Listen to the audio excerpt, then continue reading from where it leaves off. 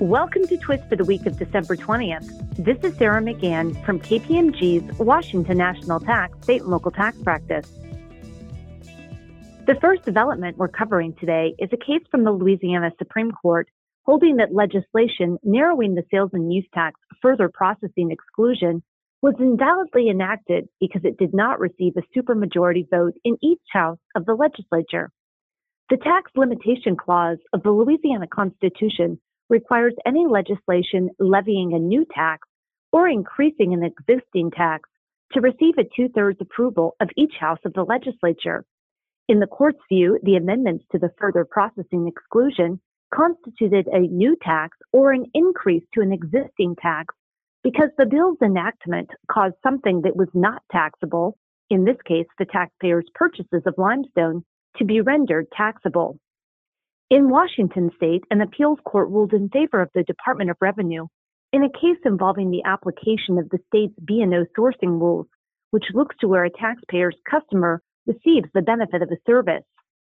In corporate income tax news, the Wisconsin Tax Appeals Commission concluded that income from selling certain vehicle-related environmental credits was an apportionable operational or unitary income.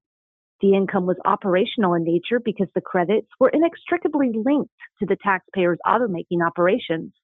The income was also unitary in nature as the taxpayer's regulatory compliance division was unitary with the vehicle manufacturing entities, and the sale of the credits was not a discrete business enterprise as envisioned by the U.S. Supreme Court in the ExxonMobil case.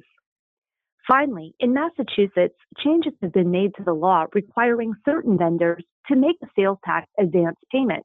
Recall that as of April 1, 2021, Massachusetts requires vendors to make an advance payment not later than the 25th day of the month of the tax collected for any taxable sale made during the first 21 days of the month.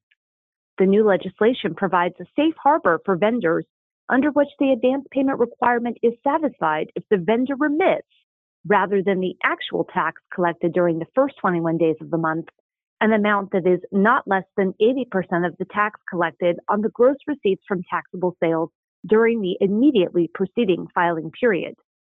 Thank you for listening to Twist and stay well. We will be on break until 2022, so I want to wish everyone happy holidays and Happy New Year.